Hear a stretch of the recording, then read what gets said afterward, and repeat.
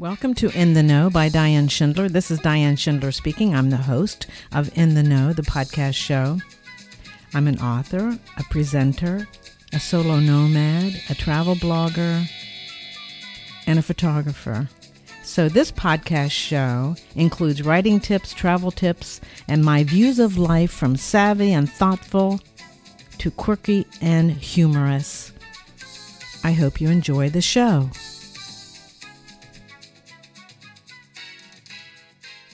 Hello, this is Diane Schindler. Welcome to In the Know. We have such a special guest for you today. I told you about it during the last podcast show. Well, here we are today with Marilyn Atlas. Now, Marilyn is a talent and literary manager. She's an author. She's an award-winning producer. Among her credits as a film producer are Real Women Have Curves for HBO, in which she won the Audience Award at the Sundance Film Festival, A Certain Desire, starring Sam Waterston, and Echoes, which won the Gold Award at the Texas International Film Festival. She also co-produced the award-winning play entitled To Gillian on Her 37th Birthday, which was made into a film starring Michelle Pfeiffer and Peter Gallagher. Now, Marilyn has long been committed to issues surrounding diversity in Hollywood. As a member of the National Association of Latino Independent Producers, she spoke at many of their writers and producers retreats. She's a mentor in the Diverse Women in Media Initiative. She's a founding member of Women in Film's Luminous Committee, which supports the portrayal of women in non-stereotypical roles in film and TV.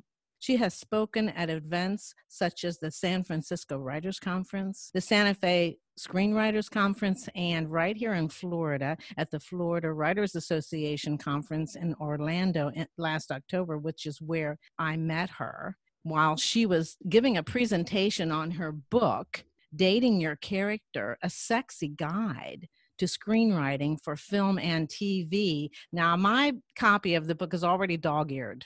It's almost 500 pages, chock full of explanation and exercises steeped in wonderful encouragement all along the way.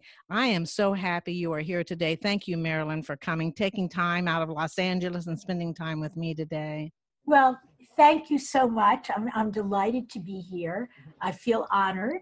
I just want to make I co-wrote the book because I'm someone that always likes to give credit when I work in a team atmosphere. And there were two other writers. They are writers. I'm a very, very prolific book reader. And I think a lot of what I learned about character was almost intuitive because of the kind of reading I did as a child. I was always reading 2 or 3 books a week. My favorite thing to do would be to go to the library.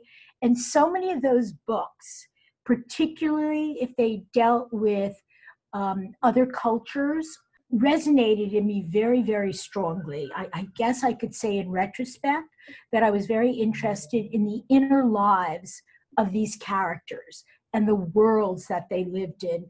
And that motivated me as an adult to want to explore the world. And I think I've been to 65 countries. And I know you travel also. Yes. And so much of this desire to see the rest of the world, to experience different cultures, stem from reading these books, going back to not different cultures, but a different world. I remember the impact that To Kill a Mockingbird had on me. Oh, yes.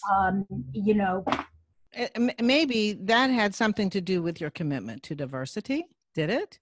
I think I've always been attracted to people that seemed marginalized or not mainstream. And I think it stemmed from that. I felt some connection and my own curiosity. I certainly, having read books that featured fearless women or women that made decisions that were right for them, not necessarily societal decisions, very much resonated in me. Well, that's lucky for us. I'll say that. Tell us a little bit more about Dating Your Character, the book. I mean, you kind of commented on what compelled you to write it, but tell us more about that book. Well, I should admit, I was fired from probably every job I had. Oh, no, you were Yes, yes, not. yes. I'm a good team player, but if I feel passionate or excited about something, I tend to follow my gut instincts, and a lot of times I'm right. And I think as I got older, that very much was an important lesson to me. So I try to figure out what is it about writers, the small group of writers that I represent, that are book writers, TV writers, and some write features, although the main focus is really television and books because there's so many opportunities there. And I try to analyze what is it about stories. When I first began reading, first started by producing plays, or a movie I did for Lifetime a couple of years ago was based on a book. What is it that impacted me or resonated in me? And it was about that these writers created these rich three-dimensional characters.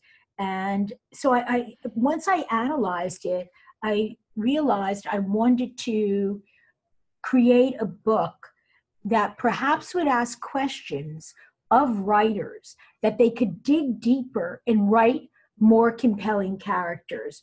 And I wound up with one of the co-authors teaching a course at a college on character.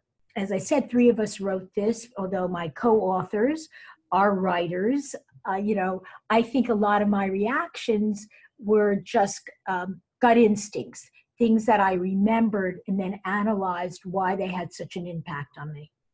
My copy of your book is dog-eared, and I have to tell you how jealous my writer friends were, because today and these next 2 days, there is a book festival that's taking place on Amelia Island here in Florida. And one of my closest friends, Dr. J, who writes erotica, and another I had friend. the pleasure of meeting. Yes, she's incredibly fantastic. I agree. And she's just a wonderful friend in all kinds of ways. And we are doing all kinds of opportunities for ourselves to get better at writing, leveling up our writing craft. And with her today and these 3 days is Daryl Bollinger. He had not heard of your book. Now he has 7 medical thrillers that he's written. I love thrillers. Yeah, so he's working on his 7th medical thriller. So I took the book over there because I was wowing him, saying, you have to see this book, you have to see this book. So I left it with him for 2 days, and I made him promise to give it back to me. He gave it back to me this morning, and he said, I'm buying the book.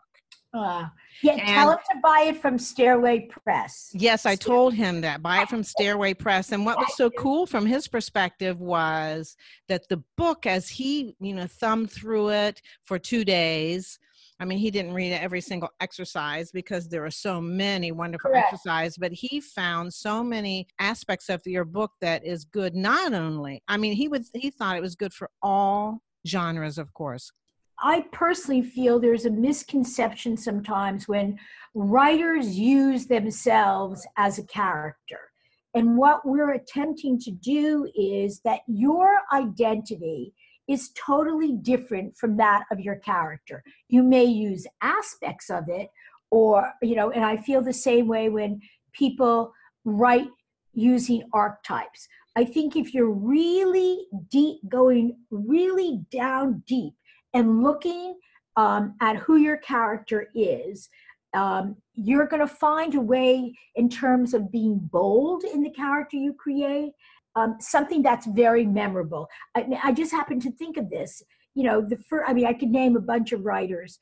The first time I read Jennifer Egan, and I had read her in the New Yorker, and I can't remember, maybe it was an excerpt from Welcome to the Goon Squad, but the themes that she covered and the characters were so rich and memorable.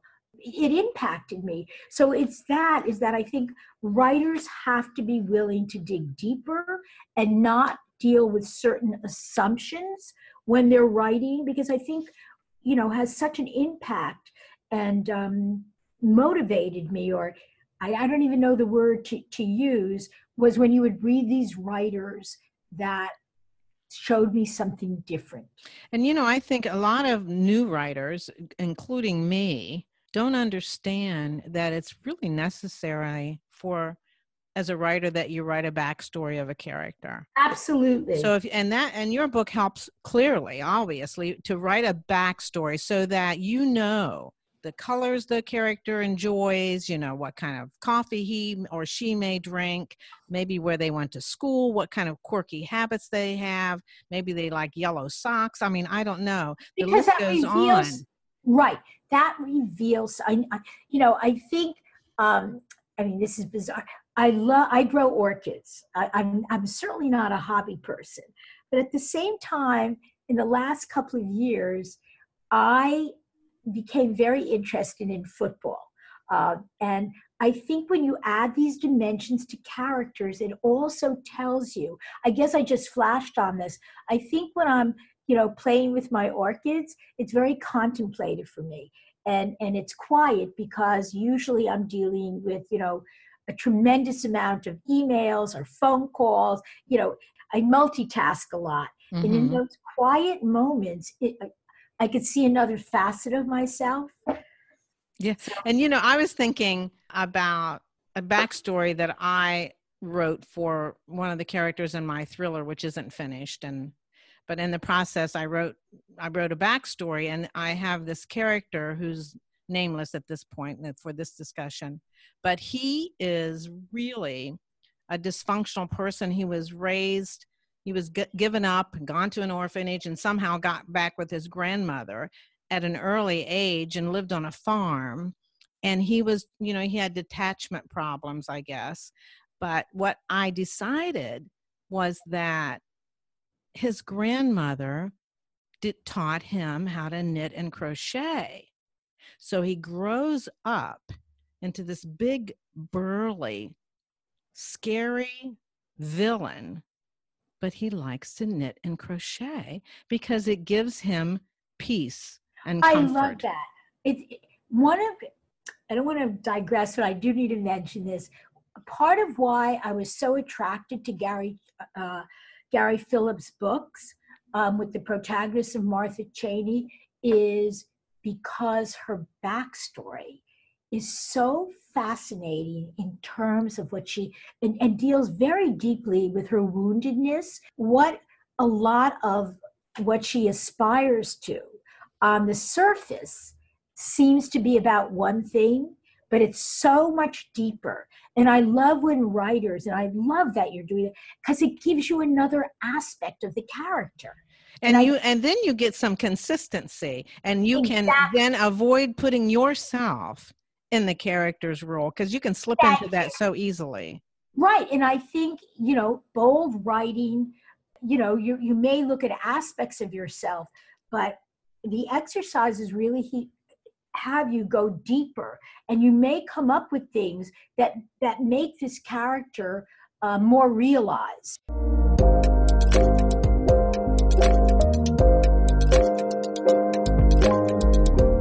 Let's look at the first chapter in the book. It's called The Prep Phase. Can you talk a little bit about, especially in that chapter, about how different, quote, you are from the main squeeze? Or looking in the mirror, I think. Those were the two kind of things I pulled out of that first chapter, if you'd like to comment on either one of those. Well, I think it's what I've been alluding to. If you go too fast, or you're using yourself too heavily, or as I said, using an archetype, I believe that as a writer, you are narrowing your focus, and you're not realizing, as you just mentioned, a great example, all the possibilities that are open to you. And then I think, in my humble opinion, that you're writing much too safe. If you're writing too safe, you're sticking to cliches or expected plot devices. And that's always the hardest thing when I'm reading a new writer, is that I've seen this so many times before. For me, it's always about a writer that has an original voice and can express something in a way, or point out something to me in a way that I maybe never thought about. I think your life experience plays a part in what you want to say, obviously in terms of your theme. But I think that there's questions that you want to explore. You want to be someone that's in the thick of things and creating these rich characters. You don't want to restrict yourself. That's right. And so writing the backstory and using the exercises in your book goes for every character, not just the protagonist, but actually every character, including the minor characters, right? Yes, absolutely. I think as writers, you want to be bold. You don't want to play it safe. I also read a lot of YA books, and I remember reading, first time, I think she wrote this at 23 years old, Angie Thomas, The Hate U Give. All those characters had so many interesting backstories and twists and turns, and not usually what a lot of times you come to expect. And so I remember sitting up and just, falling in love with this book, which then got made into a movie. And I thought, here's a young writer that really has an original voice and has something to say and is expressing it in a unique way.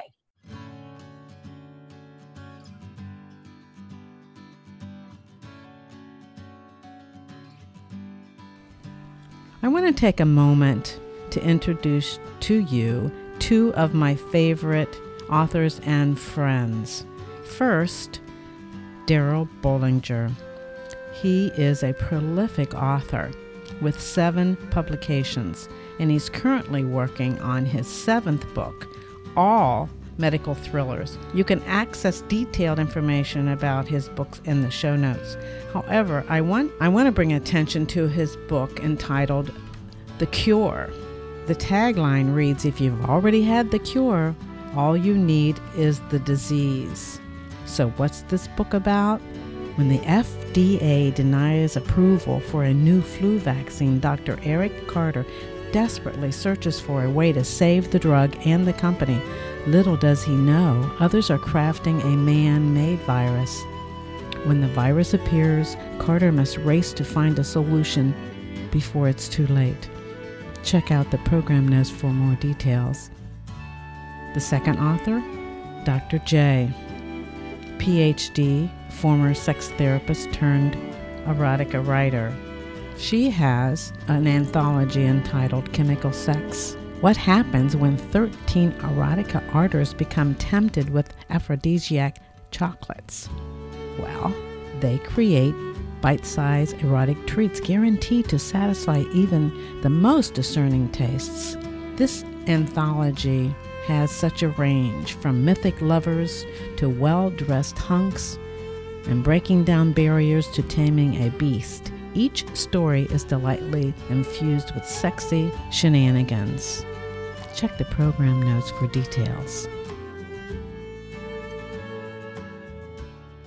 As I was reading a few chapters, I was noticing how much time you and your co-authors spent on encouraging the readers in their writing on that choice. I work with writers, every day, both as a representative or writers who are adapting books that I'm trying to develop for television. Usually just wearing my producer hat, I should mention this, with the exception of one true story about a woman that has fascinated me from the time I was a child, are IP. They're books that I think, particularly in today's market, are very, are interesting. Yes, they all have multicultural protagonists.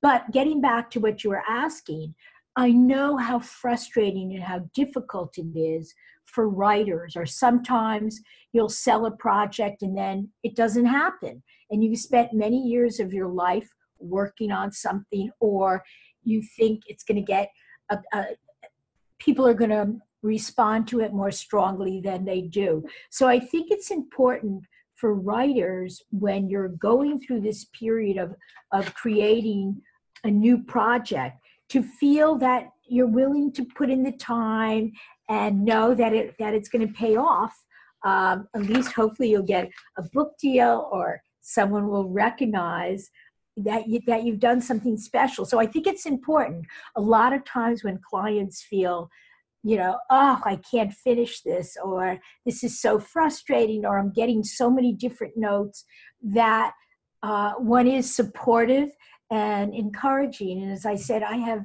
so much love and respect for writers. I think storytelling has redemptive power. I'm not a writer, so I think it's probably easy for me to be supportive during the process. And that is so appreciated because, when writers write, they really are revealing right. so many parts of themselves. And so it can be disconcerting. And then, that inner voice that says, or the parent inner voice says, I don't know if you should say that. So they start second guessing themselves. Well, because again, you want to be bold. If you've done the prep and you really have created a character that is multidimensional, that is interesting, that is compelling, that is memorable, that's fascinating. I always say that characters that are memorable are relatable, fascinating, or mysterious. I'm sure there are other, but for me, that encapsulates it. And I think it's very hard when you're on the journey. Can we talk about Real Women Have Curves? Can we talk about that? Yes, we can. I'll tell you what's happening with it now. A major many-time Tony Award-winning producer we're in negotiations with to adapt Real Women as a Broadway musical. Obviously, and there's also interest in a television series. Obviously, this is 2020. Maybe by the time things actually come together, it could be 2021. You have to. I hate to use the phrase. You have to reboot it. You have to come up with something that works for today and for today's market. I think that was the brilliance of Greta Gerwig with Little Women. I mean, I've seen it many times. I read it, but she gave a very contemporary take on it. Had us look at these characters in a different prism. You were the co-producer in the early days of that musical, correct? Here's what happened. In 1996, I had produced a couple of plays.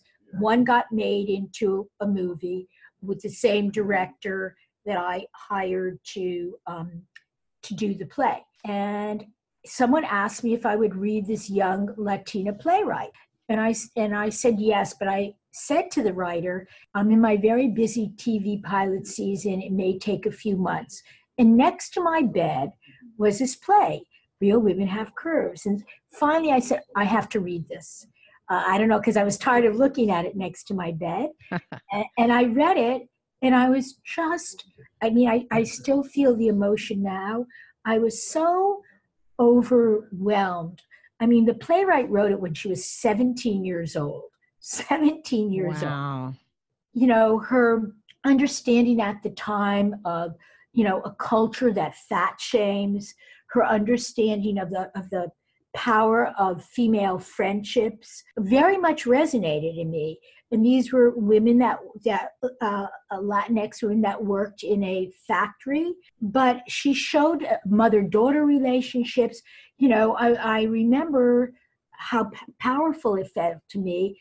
I'm certainly not any of those women, but yet in what she wrote so specifically, it had universal impact. Mm-hmm. In a culture of skinny, skinny, skinny. Right. And again, she wrote this when she was 17. I read this in 1996.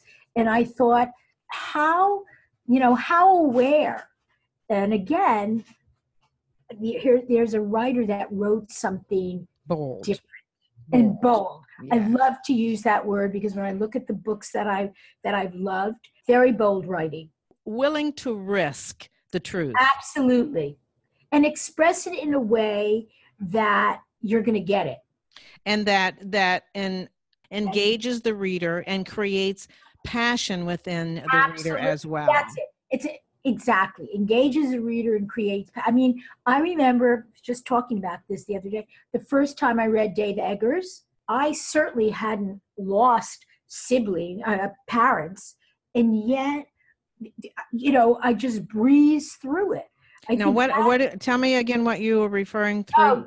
Dave Eggers' book, A Heartbreaking Work of Staggering Genius. Because I guess I could say I believe in the redemptive power of storytelling. Yes. I really do.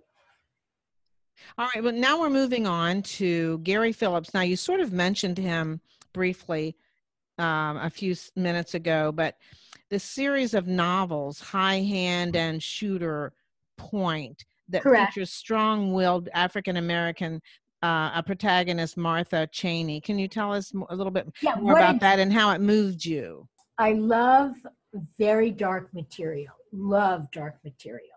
I loved about, and of course we're updating it for television. The books were written in the 90s. I loved the protagonist, Martha Cheney, because she's morally ambiguous. And I always am curious about characters that are morally ambiguous. She lives in a world that is not usually explored. She's a child of a grifter. So you could imagine, the mother's left having a father who is a grifter. She is a brilliant, she's very, very astute at being able to judge people and make quick decisions. She knows how to overcome and persevere. She's a brilliant businesswoman, yet under all those layers and all those characteristics and qualities, what so resonated in me is her deep woundedness, and how in all that she does she go back to trying to solve or ameliorate this deep woundedness as a result of her childhood. So again, the writer was able to, and of course, we've added to it the writer and the original writer that's involved in it for television. Mm-hmm. We've because it's television, it's a little different. But it was very much this morally ambiguous character that was incredibly smart, very focused, and underneath, when her motivation for a lot of what she does becomes clear, it's not what you think. And so I'm always appreciative of writers that could show me something different than I think. Probably one of the reasons that I love mysteries. I always try to figure out who done it. Mm-hmm. There's a television show based on a German writer that writes very, very dark material called Sinner. And part of the reason I was so fascinated by it, it's not a whodunit, it's a why done it. So It's very, very character oriented.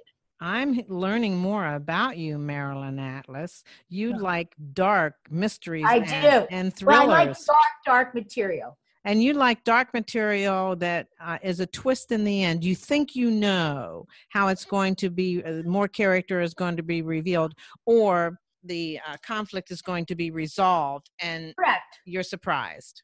Correct. That's good to know in case anybody tries to pitch to you. Yes. I mean, I have specific taste. I'm not the right person. I love psychological horror, but horror with monsters or, haunted houses, I'm not the right person. The occult. You're not the right person for the occult. And I'm not the right person for sci-fi. But thrillers and mysteries. Very character-driven. Character-driven, yeah. Yeah, and as I said, I also read writers from other countries. I mean, I think I wanted to go to Japan because I had read, well, he's not from, but I had read Shogun, or, I wound up going to South Africa because I read Coetzee and Nadine Gormer. I mean, just all these places, or Murakami, or wherever, because these writers opened up the world to me, and the characters were so interesting, and I wanted to go and find out for myself. That's a good way to travel the world too, isn't it? I know you travel also. I suffer from wanderlust. Yeah, I do too. I'm asking you something that we hadn't talked about. Have you read The Reader by Schenck? Yes, I did. When I read that, I'm an English major, and I went to Oberlin College. So the honest truth is I can be a snob, forgive me, but I Oh, I get it. I can be a snob with some of the popular fiction. And I read that book before. I think Oprah got into that book, didn't she? And it took Yes. off. But I read it before she got a hold of it. And I don't know why. I just picked it up at an airport or something. I don't remember. I was so riveted to the plot, to the characters. But frankly, I was more riveted to the writing because the writing was beautiful. I agree. And it was the best, and still, and there's a lot I haven't read, so I'm prefacing this statement, but it's the best fiction writing that I think I've ever read in the popular fiction. And I guess it's popular fiction. And then I realized it was translated from German, and I was wondering if the translator did the quality of writing, or really was it Schenk? So I'd like, I would like for you to comment in generally. I read the book. Well, I guess it's the same when you read Murakami or any of these other readers where there's a translation, or even going back. I just thought of some. I like a lot of the Scandinavian writers. Mm-hmm. Joe Nesbo. I mean, I love his writing. Well, and what's his genre? He writes mysteries, but and they're character driven, but really dark. Not crime. I should say crime. Crime thrillers, I guess. Yeah. I want to go back to something that you said before. I want to emphasize that you could. Going back to about being encouraging to writers, I think it's essential that writers be in a writer's group or have people that read their material to also get feedback, especially when you're in the midst of creating. One of the things that we tried to do in DYC is ask you to go out on a limb and rid yourself of preconceived notion. And I think that helps you in terms of the plot elements in the story and also about character. I mean, I learned, as I said earlier, I think I've learned so much having been a prolific reader. I don't think that I analyzed it necessarily during all the many years I've been reading. But when I started to look at material that I wanted to produce, I began to understand why these stories touched me so much or made such an impact on me. Well, we're almost winding down for our time for this interview. Can you tell me what you're working on right now? Yes, I'm working on a couple of projects. One is based on a series of best-selling middle school books with 4 multicultural protagonists. I'm working on a YA manuscript that's not a book yet. Again, multicultural protagonists that I think is very timely today in terms of the world that we live in and what we're involved in. And this true story that, because of so many changes in the world lately, is very hard, but it's a true story. And then I'm working on, I'm going to digress a second. Then there were a series of books that were made into a movie in Canada for the CBC that did one of Gemini, which is like an Emmy, which we're trying to adapt, and this is very hard, this project, but I think it's pretty terrific. The 3 books, characters that you don't usually see before. I'm trying to adapt that for a limited series for television. So much time goes into when you're trying to adapt books for television is finding a writer that connects to the book and could deliver based on having read, writing samples of theirs or have read work of theirs that you think there's going to be a good fit. Do you help writers, authors of novels, for example, help translate into screenwriting, or how does that work? Well, as I said, ask me the question again. I'm not sure that. So I was wondering about the transformation from a novel to a screenplay. Well, you know, obviously they're very, I mean, I could talk about that for, Oh, that's another podcast. but you have to find a way, particularly something that may be very dense, to, you know, be able to convey the story in a visual way, action, character, you know, you have limited time. One of the reasons Mhm. that I like television so much, and as I said, I spend hardly any time in the feature business. Most of my time is spent in television. And so I have to feel, if I read a book, that, well, first of all, the book has to have some kind of commercial as well as critical recognition. That's very, very important. Although there are many, many more places today to bring IP, it still has to have critical and commercial success before. For me, it's finding the writer that I think gets the essence of the story, and how are they going to adapt it for the television market. Well, I hope that we can find another time, or you can find another time to get on the In the Know podcast show again, because this is kind of a cursory review of lots of things that you do, but boy, there's a lot more depth, a lot more things for us to talk about. I hope someday you can find more time for us. I need to thank you, because honestly, I said to the people in my office, I was so nervous. It reminded me, I think maybe the first time I was asked to speak, I was absolutely terrified. I don't know why, because I don't really write as much as think, or it's kind of extemporaneous, or it's intuitive how my mind goes. So you were a wonderful interviewer, and I'm honored that you asked me. Oh, my heart is warmed and getting bigger right at this moment.